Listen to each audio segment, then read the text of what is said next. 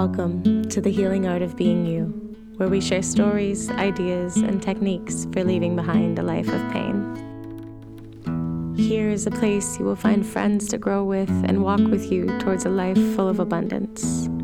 Through intuition, collaboration, and open-mindedness, we seek to serve our highest selves, opening our minds and our hearts to the possibilities of what could truly be.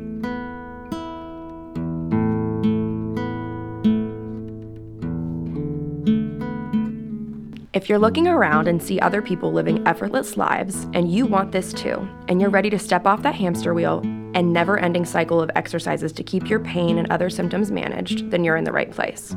I've been in healthcare for over a decade. I've been a chronic pain warrior for over 2 decades. It wasn't until recently, within the last several years, that I underwent probably the most challenging event of my life that really shattered all of the existing foundation and systems that I had in place. In doing so, I was able to look outside of the rigid framework that I had taken to be fact and the only option out there. And it wasn't until I looked outside of that box that I found truly what really helped me and allowed me to make the changes and really get my life back. In doing so, I met this wonderful human who has absolutely changed my life, and everyone she comes in contact with does the same. She is a complete inspiration, and I am so excited to allow her to share her wisdom and wonders with the rest of the world. Thank you, Chelsea. You're welcome. Over my 12-year career of working with chronic pelvic pain and seeing a lot of the most complex things we can see, kind of began to realize that people would come in and tell me these crazy stories about stuff that should by no means help them. But I also wasn't going to sit here and tell them that it wasn't helping them. And as I began to hear more stories, I kind of started seeing the limitations of, wow, this has been patient after patient who's done everything I'm asking them to do. And they're not getting better the way that they should be getting better. And then they go and they met with a womb healer, or they met with an energy healer, or they met with something else that by all rights is like a woo-woo, fake, snake oil type of situation. Mm-hmm. And all of a sudden, their actual body feels better. I can feel it in their tissues, and now they're in no pain. So I'm not going to sit here and tell them that they are in pain. So it kind of opened up my eyes that, like, while the stretching and the strengthening stuff is incredibly beneficial, the manual therapy is incredibly beneficial, those are kind of like the Band-Aids to help manage the symptoms until we actually get to the root cause of what is actually going on. And that is all happening in the mind. Not that these things are made up, but that it's being controlled by the messages in the mind, in the spirit, throughout our body. And if we don't respect that connection between the mind and the body, we're gonna be stuck on that hamster wheel of that never-ending cycle of like, oh, I've got to make sure I do this stretch, or I've got to make sure I strengthen this, or I've got to make sure that I go see my massage therapist and my chiropractor and my PT and my all these people on a regular basis to manage these symptoms, instead of getting to the root cause of it, which is all this emotion and energy and crap that we're storing in our bodies that we can't get to with stretching and strengthening. We need other components. We don't need practitioners to fix us. We can use the practitioners to help us come up with solutions. But really what we need to be doing as practitioners is teaching people how to interpret what's happening in their body and how many different resources are out there to help them, and to not give up and to just listen to the intuition that our own bodies are telling us on a regular basis, but that we have shut off communication with over years and years and years of being told that this stuff is fake. Because it's not. It's very, very real. And I see it on the daily with people who have been bedbound, people who have had to quit working, people who can't have, pelvic exams or intimacy with their partners all of a sudden living massively fulfilling lives because they can finally function again. Right. Because we give them the space to explore what's actually happening. Because sometimes no amount of stretching is going to fix it. Amen. You know? Like, Amen. just no amount of stretching is going to do it. There's so much more that goes into it. You start to recognize, like it wasn't until I started working with other practitioners for myself that I was able to be like, oh my gosh, like I did not have to be dealing with that pain. That is not just like a part of like growing up. Like that's ridiculous. And so when I started like, you know, when Nicole, she reached out to me and she was like, hey, I would love to get to know you better. And I'm like, oh my gosh, a chiropractor reaching out to me? Started talking to her about things and stuff, and I started recognizing that, like, oh my gosh, like this is a practitioner who loves collaborative care. She loves to be able to be like, listen, like this is your area of expertise, this is my area of expertise, and we're working together to make this happen. Right. Made all the difference in the world, to the point that like when I always tell people when I talk to my patients about like, why am I recommending Nicole to you? I'll tell you why. Because as a PT, I feel like I should know how to fix a lot of things, right? And I do. Yeah. But when I, in my ultimate genius of a moment as a mom, trying to fit in a workout where I should not have been trying to fit in a workout, I tried to do a quick lift. And anybody who lifts weights can tell you that doesn't exist.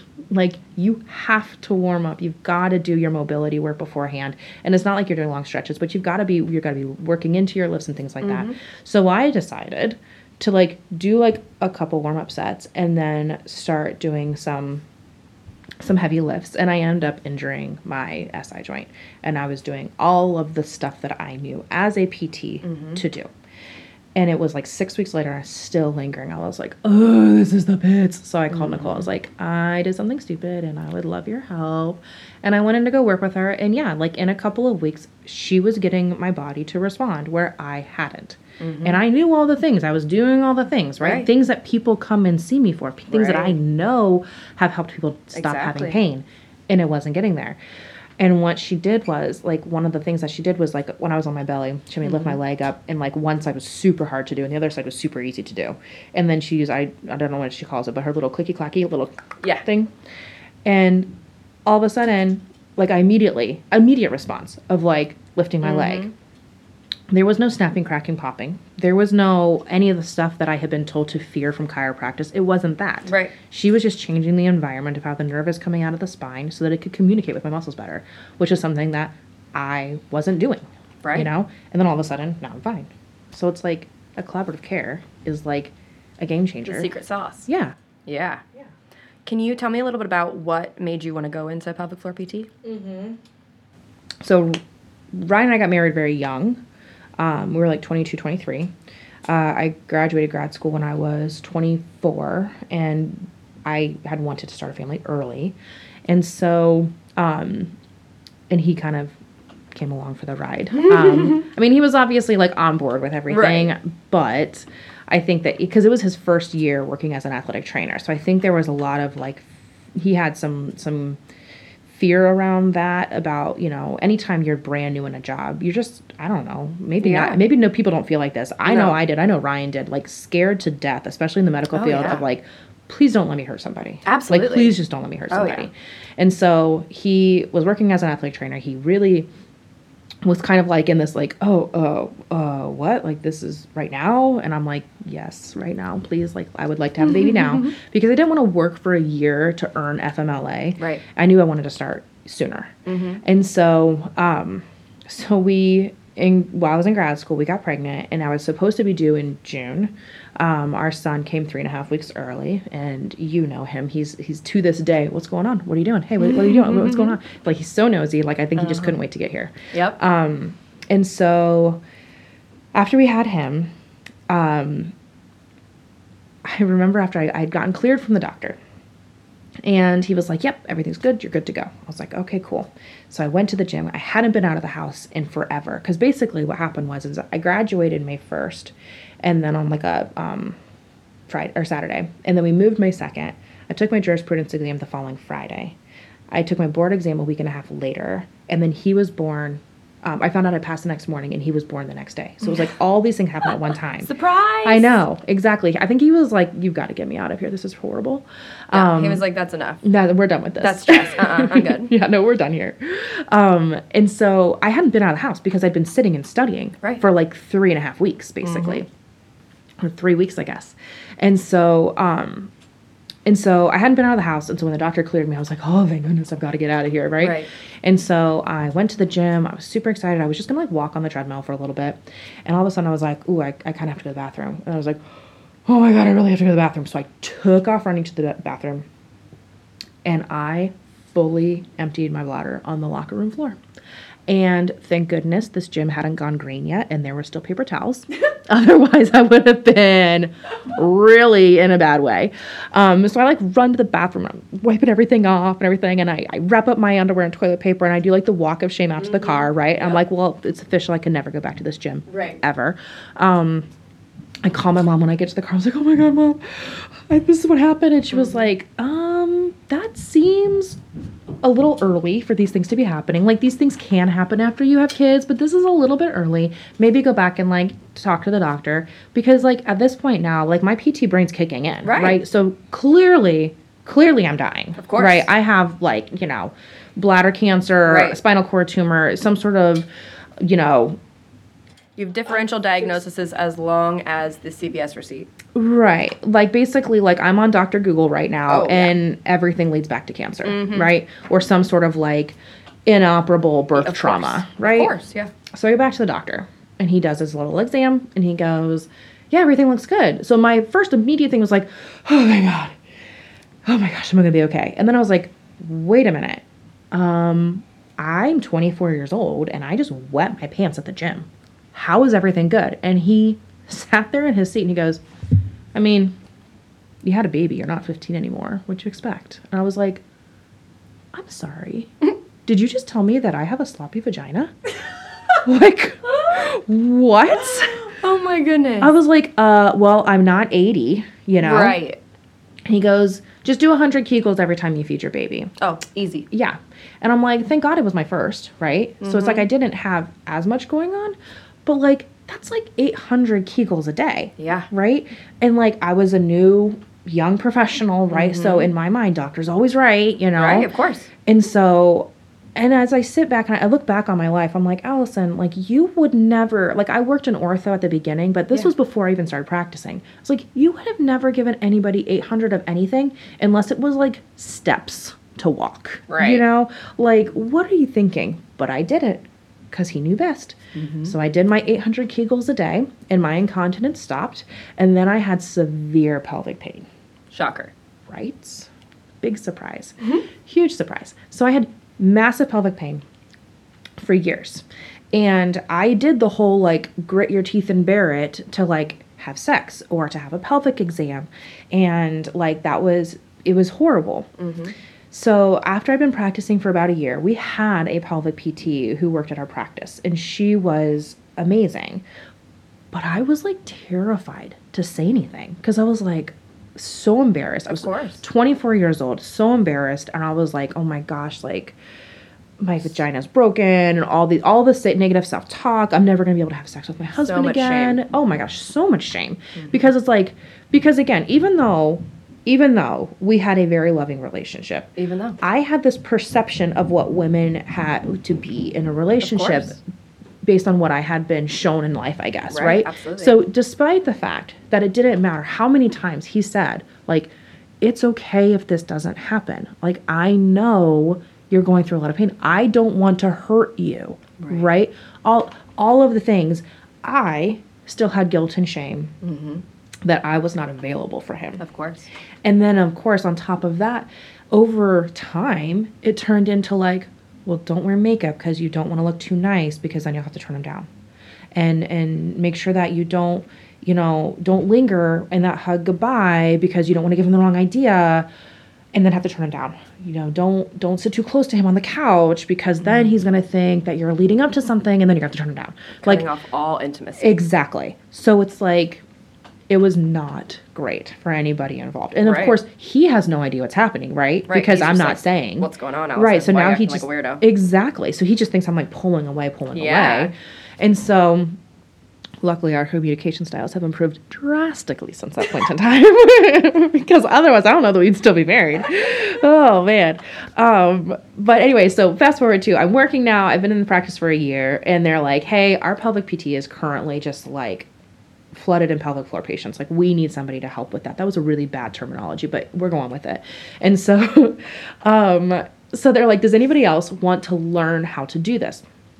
And I was like, yes, absolutely. Like, my hand shot so far up into that air so fast that it was like, I had to come up with a reason as to like why I was so eager to do this. And because people were kind of like, what? And I was like, oh, because like she's so talented, and I would just like love the mentorship, and like she's just like the best, you know? Right. And they were like, okay. So they sent me to training, and it was incredible. Like, being in this room of all these people who were like dealing with the same sort of stuff, and to the point that they felt passionate enough to like work with other people. Right. And so I think a lot of us kind of get into our professions because like we're trying to help ourselves, and then we're like, oh wow, other people can be helped by this too. And so I started like treating pelvic like floor patients, and I was just like in love with it. I never went back. And then when I relocated back to Columbus, I shifted from working like half and half, like ortho and pelvic floor, to like all pelvic floor, and working with like crazy complex patients. We were very fortunate enough to work with like 2 physicians who were like top in the country, like really, really good. So they were the ones who were seeing patients who had many surgeries, super chronic symptoms and stuff. And it was so intriguing. It was so interesting. But that's kind of what took me into that world. Oh, I love that. I love that it was within your own personal like healing journey. Yeah. That kind of led Well, you that down was the path. thing, is because Ryan, as an athletic trainer, has a good working knowledge of anatomy and directional terms. So like I would like go to these classes and I would like learn how to do things.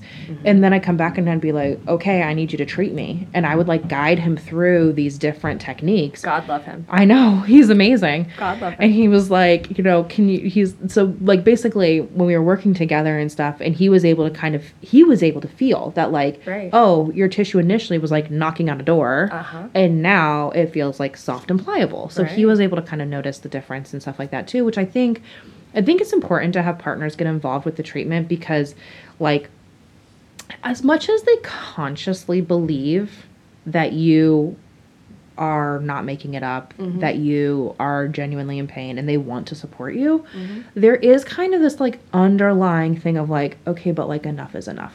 Right, because they have emotions too. Right. And it's like there's this kind of sense of like, when you have things that have been going on for years, it's hard because most things don't. Right. Most things don't go on for years. And so when you're sitting there and you're just like, I want to be supportive, but like, is this going to be forever? Like the person who's Yeah. experiencing the symptoms is already fearful that it's going to be forever. Absolutely. And then the partners are like trying to be uplifting. They're trying to, but they're just like, oh my God, like we've been doing this forever. Yeah, it's like they don't have permission to have the feelings that they have because they aren't the victim. They are not the ones going through the pain. They're the unconsenting, the non-consenting passenger, and you just completely Took over. Yeah. Yeah. You just completely shifted his reality. Yep. And he's like, okay, now I can't, not only can I not ask, is this going to be forever? But I can't even hint towards that thought going through my head because that will trigger her. Yeah. And she'll feel worse. Yep. And so they're just piling it all on top. Oh, for sure. And especially when it's like something that is from like for me, it was a birth injury, but there's other forms of trauma out there that can occur where it was like, I was fine on a Thursday and I wasn't fine on a Friday. Absolutely, yeah. And it's like this big, like total whirlwind of like, okay, well, we had already been together at this point. When did we start dating? We were 16, right? So this is, what's my math? Like 8 years, right? So we'd already been together for 8 years, and we had an established kind of like how our relationship worked. And then all of a sudden, totally different direction. Totally different. And it was crappy. Like, it was crappy. Like, I am forever grateful that he doesn't have, like, a misogynistic bone in his body.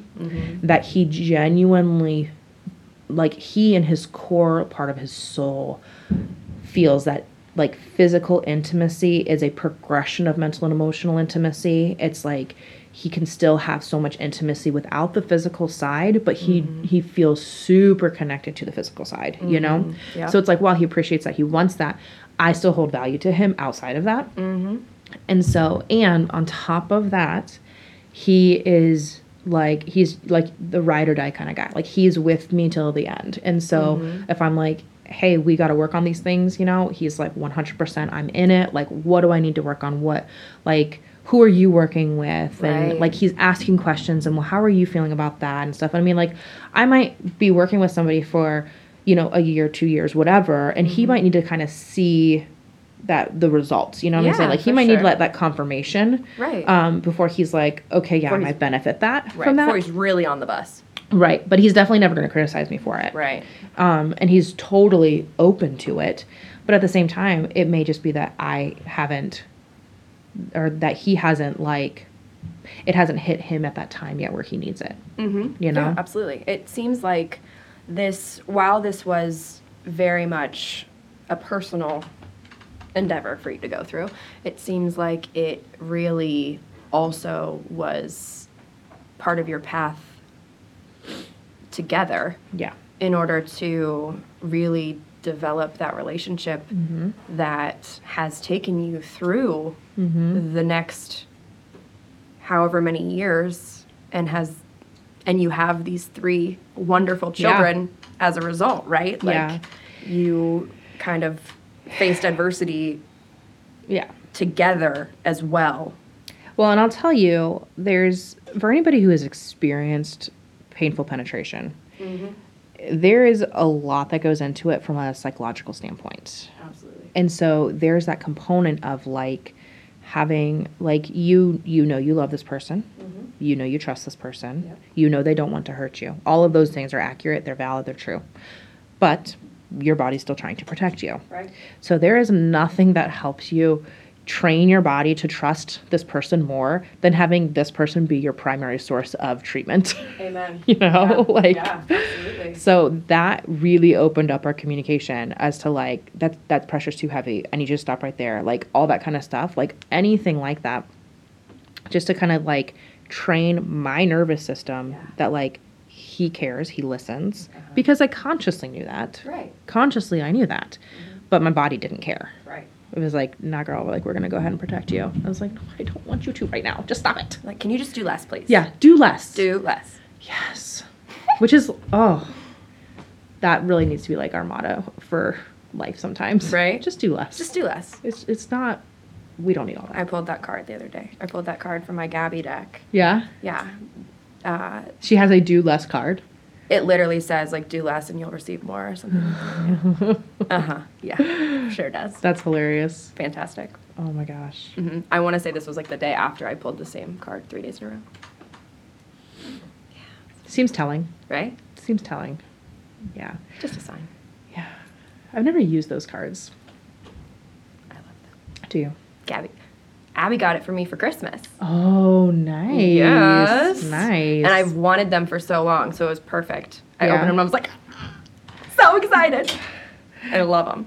It seems like how I like when I listen to Beautiful Chorus. Yes. Like how I treat Beautiful Chorus. It's That's like, exactly it. Yeah. That's exactly This it. is what I Beautiful need Chorus, today. your shuffle of Beautiful Chorus is just like your Oracle deck. Yeah. 1,000%. Yep. Yep. It's like, this is what I needed today. Yeah. Yeah. Absolutely. I have vibes. Beautiful Chorus going through my head all the time. All the time. Beautiful Chorus. Oh my goodness. Beautiful Chorus is the most beautiful music ever. It's gonna change your life. So basically, it's these like 4 people with these beautiful voices, and it some of it's a cappella and some of it's music, but they harmonize so well. But most of their words are very much like affirmations and like positive self-talk. And what's really, really cool, what I like about it is because I have people who I work with across the entire spectrum of spirituality and religion and all that kind of stuff. And so it's like, if you're somebody who is religious, you can kind of see it as a prayer, you know, like you're saying this prayer over and over again. Yeah. For somebody who's spiritual, you can think about it more as like putting it out into the universe. You're putting out these good vibes, you're putting out these good thoughts and intentions into the universe. And if you're somebody who's like, you know, you don't believe in anything, is that agnostic, atheist? I can't ever remember, whatever that is. Not to be disrespectful to those who are that way. I just can't remember the terminology. But if you don't believe in anything, they are, really, really are. Then it can kind of be more of like a positive self-talk, like just kind of like what you're saying to yourself and stuff. So it really hits people on all fronts, which I really, really love. It's just so good. It's so good. It's really good. So we listen to it. So I listen to either that or I listen to Stephen Halpern when I'm working with my patients. So Stephen Halpern has like different wavelength, different frequency music that's supposed to hit like different brain waves, if I understand that correctly. Abigail, how do you say this? Binaural? Binaural. Yeah. That. And so. We just have a disclaimer. Yeah. Right at the bottom of the show notes. Words are hard. Words are hard. Yes.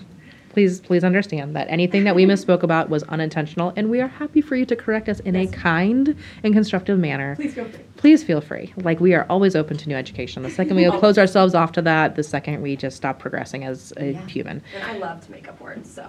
Well, to be fair, honestly, All words are made up anyways. that is accurate. 100%. And I don't feel like adults should be allowed to make up words. I feel like kids should be allowed to make up words. They are the most descriptive and perfect words. Accurate. Like, when Tanner was younger, he was like, we were getting ready to go to we were just standing in the kitchen, I think, actually.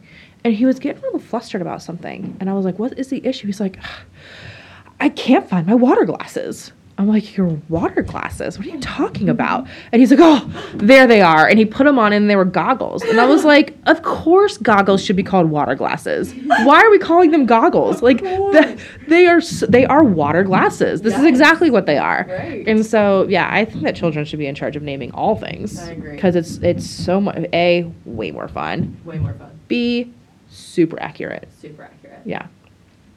That's how I feel about that. I agree. Kids are the best. Kids are the best. They are just like everybody has to make their own decisions on what they want to do about kids, but having kids in your life, you know, from a perspective of aunt or parent or babysitter or whatever the case is, even if you're not like the primary caregiver, having children in your life is freaking hilarious. It's amazing. They're so much more fun than adults are. So much more fun. Especially like, I love my children, don't get me wrong, but it's like when you can like check in and check out. Like, when it's other people's kids? Other people's kids, they're fun, you know? Yeah, no, I'm with you. I always said that was actually one of the defining things that helped me work through what I was going through, right, with my journey and not having children, was that I would have an army of nieces and nephews and godchildren, and I still had all of that wonderful unconditional love and energy and that bond and that connection and all of that fun, that it didn't have to look like mainstream, your cookie cutter, mom, dad, 2 kids family. Right. My family could look a little bit different. And I am so thankful for that realization, because that definitely helped me move forward and realize that not only was I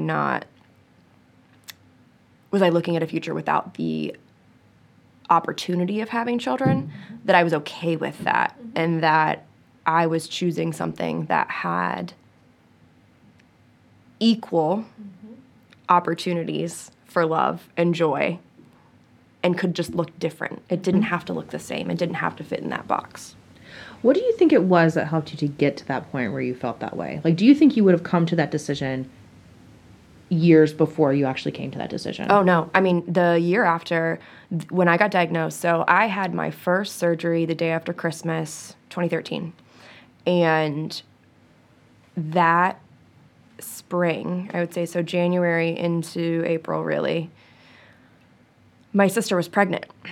My sister was pregnant with her first child, and so that was really, really difficult for us. For me specifically, I had a really hard time being around her and being in that joy with her, because it was just too painful for me. And at the time, I was dead set on having kids. Being a mother was always what I was supposed to be, right? That I knew that. I was never a question. So, and I was also someone who wanted to be a mother later in life. I didn't want to have kids immediately, right? So then I'm faced with this ticking time bomb of a uterus. and I'm diagnosed and they're telling me if I want to use my uterus, I need to do it now. And so I'm like, oh, shit, man. Like, I don't have a boyfriend. I haven't graduated from nursing school yet. I don't even have, like, a real job. Like, am I just supposed to, like, walk down the street and find someone, hey, you want to have a baby with me? Right. Sounds great. And what beautiful fear-mongering language. Right. Right? Like, now that we know what we know, Yes. what was that doing to you hormonally? Exactly. Like, I was a for heaven's disaster. sakes. I was a disaster. Yeah. And so I definitely went through a period of questioning whether or not children were my, like, end goal. Like, am I going to get a sperm donor and do this by myself? Like, and my mom was, they were ready to support me in whatever I decided was my path, right? Luckily for me, I ended up getting connected with Dr. Minnie, my specialist, and she kind of said, like, hey, listen, if you want to have kids, but you're not ready to now, we're going to put this on a shelf, okay? If you want babies, I can get you babies. It doesn't matter how they come, right? We're just going to put this over here. If you're not ready to deal with it, there's no reason for us to talk about it. Perfect. So I went into this like, okay, awesome. It might still be a journey, but I'm going to get to that later. Right. Right? Right. I have my first... Do you feel like you went into avoidance with that, or do you feel like you went into relief? I wouldn't say avoidance, because it became very clear to me that it was going to still be a very large factor in my journey, but one that I didn't have to immediately, like, jump that hurdle at that moment. So I was like, okay, this gives me the permission, the permission to, like, explore my life and, like, not immediately focus on things like that, right? So when I had my first surgery with Dr. Minnie, that's when she found the endometriosis on my rectum. And so it was supposed to be an 1.5-hour surgery, turned into a 4.5-hour surgery. Everything that I had removed in December, so this was October, less than a year later. What year were you in? 2014. I had just started working as a nurse, new grad, med-surg unit, and I go in for my surgery on Halloween, and everything's back, 10 times worse. And so she's like, hey, listen, there is endo on your rectum. It's not safe for me to remove.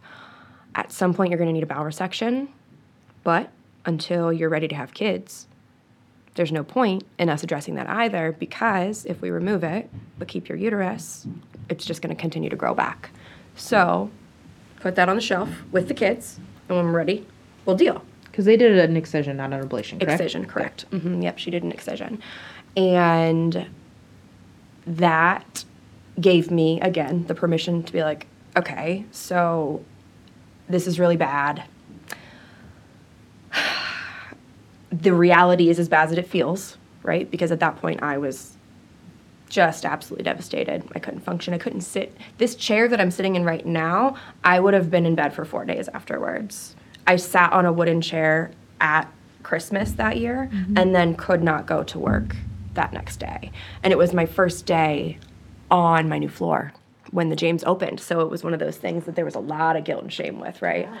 And so it wasn't really until several surgeries later that I was really getting to that place of like, okay, I want kids, but what is it going to take for me to get them, right? And at what point does it really defeat the purpose? At what point am I killing myself in order to have this life that I had become so attached to, right? And so I was really just in that place of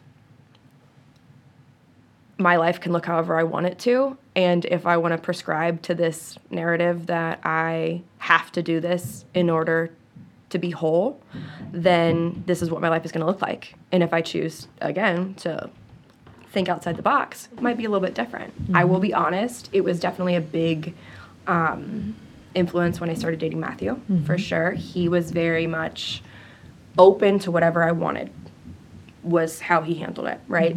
He was like, if you want kids and it can be in the future, then it can be in the future. If you don't, I'm okay with that too. He wanted me to choose myself over this storybook, quote unquote, future that was ahead of me, right? And so it got to the point where I can still remember one day we were at work and I'm in a patient's room in the ICU, and I'm like doubled over in pain. Doubled over, and he's like, how much longer are you gonna do this? I'm like, what do you mean? He's like, how much longer are you gonna kill yourself?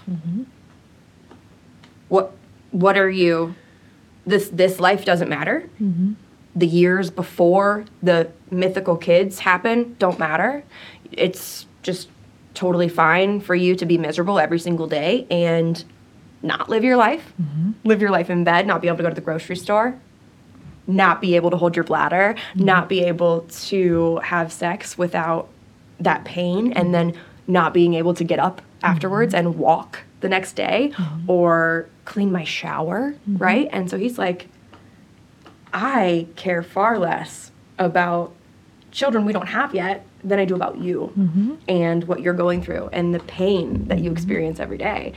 And that was a lot for me because at the time I was defensive. I was like, listen, you don't get it, of course, right? You don't get it. It's not your body. It's not your uterus. But he did. He absolutely did. And so I really had to work through that on my own because it was important to me that his opinion did not make my decision. I knew that I had to go into this with the mindset of it fully being up to me because I loved him too much to allow our relationship to be tainted by resentment.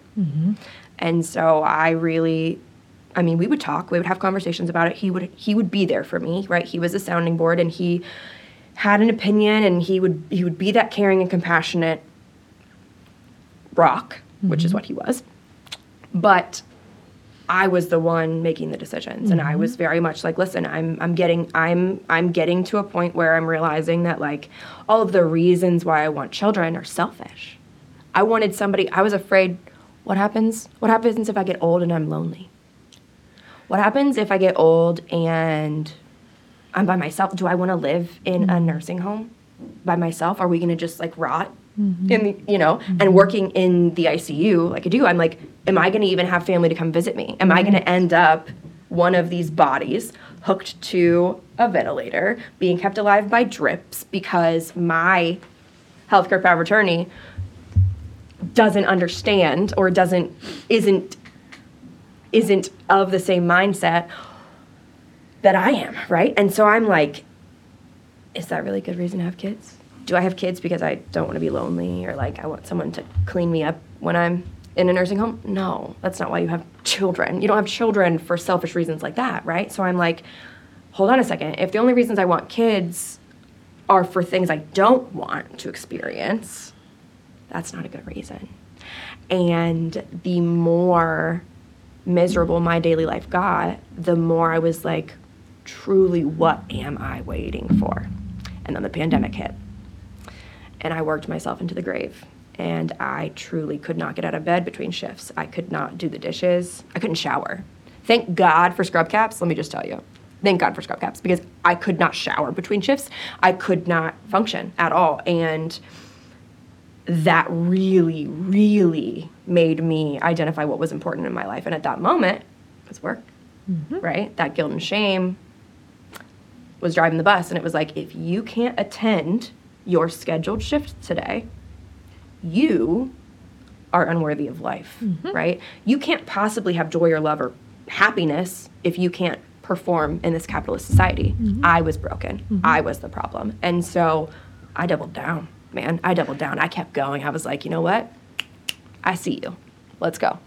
And it would be to the point where Matt is like bringing me dinner outside my patient's room, and I'm refusing to sit down and eat. And he's like, Chelsea, that person is already half dead. I'm going to need you to come make sure that you don't join them for me to listen and realize. And I'm like, what kind of life would I be giving these children anyways? If I can't even take care of myself, if I'm so broken that I can't even take care of myself, what kind of life would I be giving these kids, right?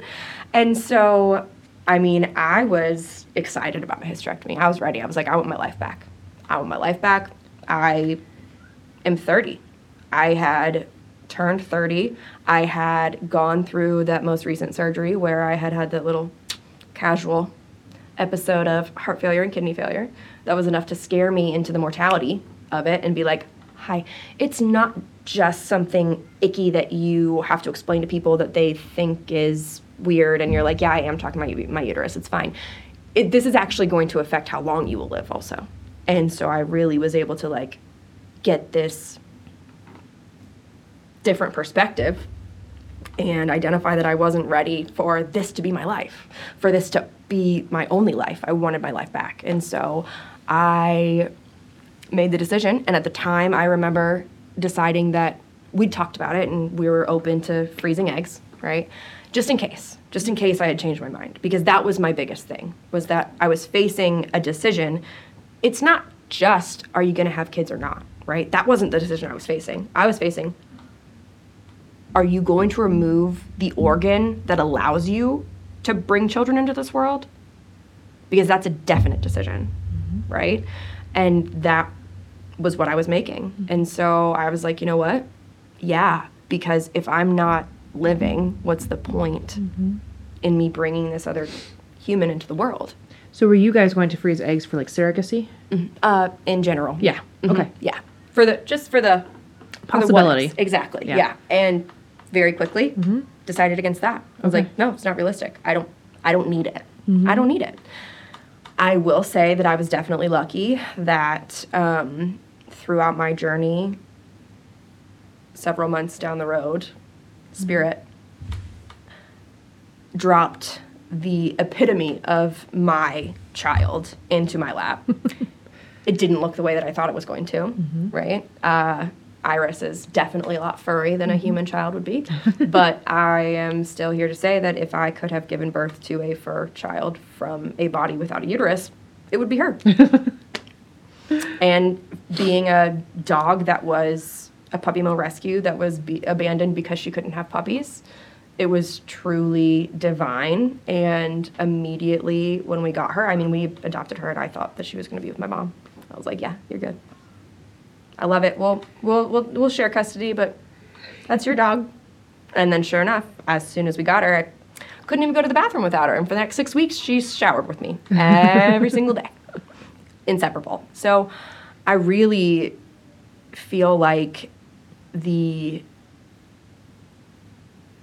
family that I thought that I was sacrificing, I actually received by sacrificing the stereotypical picture of what I thought that family was going to look like. And when you stepped out of that codependency and started making decisions for yourself. Right. And for the body I was living in today. Right. Not the body, not the life that I aspired to have down the road. Not the life that was like, oh, when I turn 35, I'm going to have $1 million. I'm going to be able to pay for surrogacy. I'm going to be able to pay for this and this and this and this. And it won't matter if I can't take care of myself because I'll be able to pay for it. Right? Like, that's not the life I was living. I was like, no, hold on a second. That's today. Right now. And Matt was really great about that too. He was really great at like, this is it. This is our life right here. I'm worried about you, not the future you that you think might exist. Right. And that was, I think, probably the biggest aha moment when I turned 30 was like, this is the life that you've been planning for, right? Like in your 20s, you live life and you just experience it and you're like, you think that you have your whole life ahead of you. Yep. It's all out there in the future and you just have your whole life ahead of you. And then you turn 30 and you're like, oh wait, that life is right now. Yeah. My life is existing currently, actually. Currently, yeah. And so what a beautiful realization to then bring you kind of back into that moment and that presence of mind and have that mindfulness and really be present in what was going on. And I think that was definitely the lesson that I had to learn going into the hysterectomy because of everything I went through. Right. Was to be able to really sit with who I was at the moment, experience what I was experiencing in that moment, all good and bad feels, all overwhelm, everything, because that allowed me to then deal with the misery on a daily basis and see what magic was inside that misery. On the other side. On the other side. Well, and I don't know about you, but for me, I felt like when I was in my 20s, I had an unfounded level of confidence and certainty that I knew what was right, not just for myself, but for everybody around me, you know? Oh, yeah. Like with my siblings and stuff like that, if they didn't make a decision that I thought they should have made, they were idiots. Why could they not see it this way? Why couldn't blah, blah, blah, blah? And it wasn't until I got into my 30s that I was like, yeah, everybody has their own life. Everybody has their own path. And you've got plenty to be going on with your own. So let's maybe figure that out first before you start thinking you've got answers for other people. Amen. You know? Absolutely. So I think it must have been insanely hard being in that chaotic confusion of your 20s, trying to make a decision that was going to affect you the rest of your life, you know? That had to have been really, really hard. It was. I would say that I think that simultaneously the hardest part, but also like the funniest part for me has been the sympathy that I am met with. Yeah. Everywhere I go. I'm so sorry. I'm so sorry. Yeah. I'm so sorry you didn't have children. Yeah. Oh, I'm so sorry. Well, I know you're just this woe is me, Yep. right? And I haven't felt a single ounce of that, even when I was at my most miserable. Yeah. Like you never felt that for yourself. No. No. So for you, it sounds like for your hysterectomy, it was much more of a running towards a fulfilling life. Absolutely. Versus running from the pain. Absolutely, yeah. You know, you were ready for it. I was ready for it. I was diving life. head first in. And I will say, Matthew and his timing with this ring was impeccable. Proposing Saturday and then me getting my hysterectomy on Tuesday was epic. Yeah. Definitely. What a roller coaster of emotions that week must have been. Right. Oh my yeah, heavens. it was incredible. But it was just so, I was on another level. Yeah. I was on another level. Like, you ask my mom, she's like, did she pay attention to herself? I was more concerned about everybody else around me and their experience in my healing. Now I know. Yeah. You know, the disassociation and the trauma response. However. Yeah. I was excited. I was like, yes, let's go. Let's get after it. We knew that we had a huge battle ahead of us, and that's really we were diving in head first. And I would say honestly that might have been like the secret to my demise. Because I wasn't met to your enlightenment. True. Very true. Very true. Because you would have never gotten there if you hadn't gotten as low as you got. True story. I had to really get through that moment of removing all physical causes for the situation that I was in and lose all hope and all resources and everything really to really dig deep and realize that I didn't have all the answers and that it was going to look different. Yeah. And that the climb, so running towards the hysterectomy was like I was running towards a mountain, right? And I'd made it to the first vista post-hysterectomy. I was like, okay, I'm here. Not realizing that there was an even bigger mountain ahead of me. And I thought that, I'm like, hey, it's my 6th surgery. I'm a pro by now. Yeah, I know what I'm doing. Cake. Yeah. It's going to be cake. This was so fine, guys. It's going to be so fine. Yeah. Not once did I anticipate being bedridden, incontinent of urine, incontinent of stool, couldn't hold my body upright, couldn't walk across the floor, had to step away from the bedside, had to quit my job. Completely suicidal, not because I didn't want to be alive anymore, but because I did not know if I had the strength to continue to wake up every single day and be in this amount of pain every day. And talking to my surgeon, who had been my guardian angel at this point, that's what I referred to her as. Talking to her, she is telling me that I've reached my max with Western medicine and that there's nothing else they can do for me. That the amount of tissue destruction that there was inside my abdomen was devastating and that I had been expecting far too much from my body for far too long. Yeah. And so I'm like, wow, okay, there's nothing else out there. And it wasn't until I really hit that low that I couldn't get out of. Got myself on TikTok. That's where it was. I got myself on TikTok and I did a little deep dive, and I remember finding some like TikTok therapy videos and being and like loving it, right? And they were working. Like I was integrating them into my life, and I was like, oh, damn, this is pretty easy. What's going on? This is working. Oh my gosh, it's TikTok. People are gonna laugh at me. TikTok is fixing my pain. Exactly. I'm like, I can't tell anybody about this, right? And then I started to realize, like, if there's all this stuff out there on TikTok, imagine what I could find if I just looked for something that might have a more open mind that might help me, right? And I found a pelvic floor PT in Washington, the state. Yep. For all those listeners at home, we are in Ohio. So it would have been one heck of a commute. Yes, absolutely. And I remember talking to them because I was so excited that they had like a pelvic floor yoga workout program. And like you could like get online and like do their workouts and like whatever, all that stuff from home. So I was like, I got this. I can totally do it. And they're like, sweetheart, you're going to need to get a physical eval. Yeah. Like you do need someone to like assess the pelvic floor, right? Like we know that you think you know what you're doing, but like you might need some help here. And I was like, okay, sounds great. So I got on the World Wide Web, got on the Google, and I found 2 practitioners, 2, and through reading their bios, I was like, you know what? These both land. I'm going here. I didn't book a discovery call with you. No, you didn't. No, I just signed up. I was like, all right, let's do this. You were just there. I was just there. And I honestly, I did not anticipate continuing to see you. Yeah. I thought I was coming in for an eval. Yeah, to do your thing so you could get the yoga program. Exactly. Yeah. And the moment that I walked in, I was like, oh my God, I have goosebumps. Like, this is completely different. Like, what's going on? I don't understand. And as I'm explaining to you my symptoms and my history and like what I had been dealing with, it was met with such great empathy and understanding, and there was not sympathy. It was not sympathy. You were not telling me how bad you felt for me or how sorry you were. You were like, yeah, this is going to be a long road. It's going to be about 6 months. You're going to see me probably twice a week. But there is definitely a chance that we can improve your quality of life.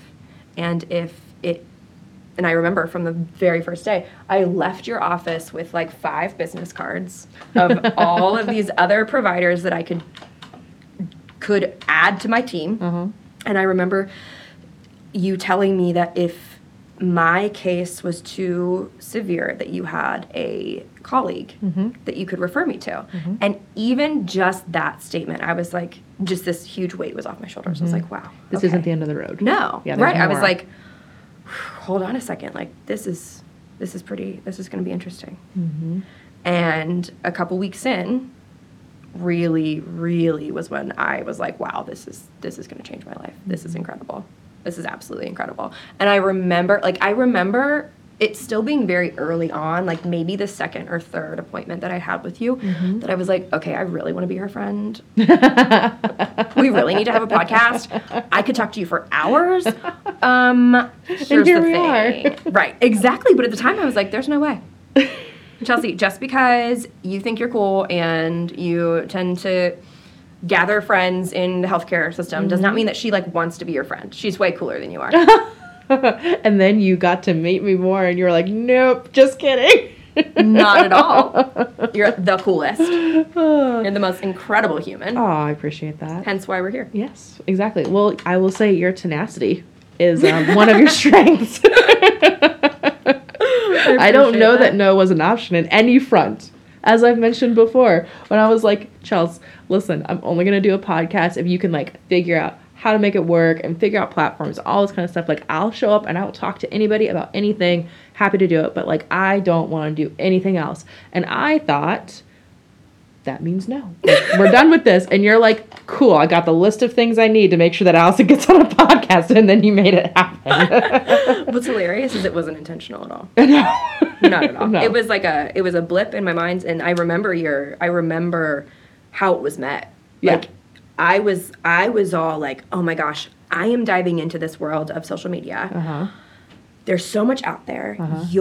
You are such a diamond in the rough. We have got to get you on a larger stage. Like, people have got to see this. And I remember being like, we need to record your sessions. We need to, and you were like, no. And I was like, I'm going to bring my ring light. It's fine. Yeah, And I do remember the ring light. Mm-hmm. And we did. Yes. We recorded the session, and you talked me through like my exercises and stuff. Mm-hmm. And it wasn't right. Like, I could feel it. Mm-hmm. I didn't do anything with the video. Mm-hmm. I had it, but I didn't do anything with it. And then it just kind of slowly evolved. Mm-hmm. And through my own journey, right? Mm-hmm. So you referring me to who you've referred me to, and the work that I've started to do within myself is really kind of what got us here. Yeah. Yeah. Absolutely. Yeah. And how we found Abigail. Yes. Which was amazing. Yay. That's when the kicking and screaming started. It is when the kicking and screaming, the road rash began. Yeah. All the way back then. Mm-hmm. Yeah. How fun it's been. It's so fun. It's been a fun road. Oh, it's been so fun. Yeah. Yoga in hospital gowns. The best. The best. The best. Yes. Abigail, did we tell you that story? No, I have not heard that. Oh my gosh. So Chelsea and I do like 2-hour sessions where we gab for a bit, and then we will do yoga together, and then I'll do like manual therapy on her abdomen, and just kind of like go from there. And then sometimes we'll go get lunch. Mm-hmm. And so one of these days we were planning on going and getting lunch, and a lot of times we typically tend to do like gentle or yin yoga. Mm-hmm. And this particular time she was like, I'm feeling it, like I want to do power yoga. But we were planning on going to lunch afterwards, and we both sweat like animals. Mm-hmm. And I was like, I don't know what we're gonna do with this. And so I was like, oh, I have gowns. So we literally like just kept our like pants on, but like because like nobody wants to go out to eat in like a sweaty bra. Yeah. It's so uncomfortable. So gross. So we just like took off our top and put on our hospital gowns and like tied them up, and we did yoga in hospital gowns. It was the best. It was the best. And then we went to lunch afterwards, and it was delicious. No, we talk. Well, we've been meeting once a week for 2 hours for the last like 8 months, and we still seem to fill the entire time. Oh yeah. Like, tell me about the 9 lives you've lived this week. Exactly. And Chelsea will go and she'll talk about it and everything like that, and it's so good. But there's like times where I'm like, okay, like for just so you know, like you had about like 30% of that conversation in your head. Like only 70% of it came out. So it's like, I'm gonna need you to roll back for a second. Like, yes. So who did what now? She's like, oh yeah. And then she'll like tell me again. I'm like, oh man. It's like, I'm pretty good. It was, when we had Lydia there. Yes.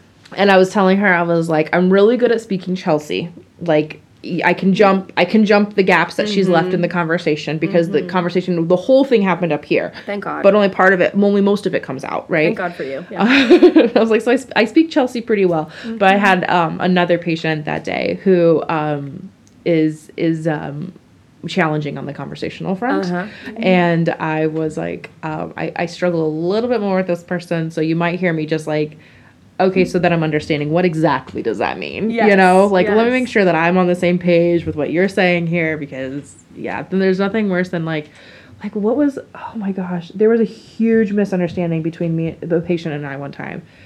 Oh my gosh. And it was like it was a sexual thing. It was something that they and their partner, or they by themselves, were doing. I can't exactly remember what it was, but what they were saying and what I was understanding, I was like, I don't understand the physics of how this works. Like, I don't understand what's happening here. I'm like, the physics. I don't understand. Like, I'm going to need you to be graphic with me here, because I don't get what you're saying. And so when I was like, okay, so this is what I'm understanding. And I don't feel like this can be right, because I don't understand how that works. And they lost it. They were laughing so hard. They were like, what? No, that is not. I was like, okay, like, it didn't make sense to me. Logistically, I couldn't figure out how it was happening. And then they were able to describe it again. And I was like, oh, thank God I asked. Can you imagine if I'm sitting here trying to like brainstorm a way to like make this happen in a pain-free way? Because that's really what I do. I don't judge what anybody's doing. If this is what they say they want to do and it's not hurting, it's not illegal, and it's not a danger to them or somebody else, then I'm happy to help them figure out a way to do this. But I was like, logistically, I don't understand how this is working. And then they explained it. I was like, oh, yeah, I can help you with that. Let's work through this. That's fine. That part's fine. I can help you with that. Oh, man. Oh, my gosh. No, I love the ability that you have to speak Chelsea. It's phenomenal. Because you translate for me, which is wonderful. I'm like, so what I'm hearing is... Yeah, exactly. My guides speak to your guides, and then it just comes out, and I'm like, oh, thank God you could put that together. Yes, I couldn't. I was not there. It was there, it was somewhere, and I just couldn't quite reach it. Grab it. Either. I don't know. Yeah, exactly. Okay, that's all we have for you today. I'd like to take this time to thank you for listening to our very first episode and joining us on this new journey ahead. If you've liked what you heard, I encourage you to go and leave us a review on Apple Podcasts, Spotify, or wherever you're tuning in from today. We'd love to hear about what you enjoyed most about today's episode, as well as any ideas or thoughts you have on what you might like to hear next. Check out the show notes below for more information and links to where you can follow along and join the conversation, and hit that subscribe button to be notified of new episodes each week. With love and light, this has been the healing art of being you. Until next time.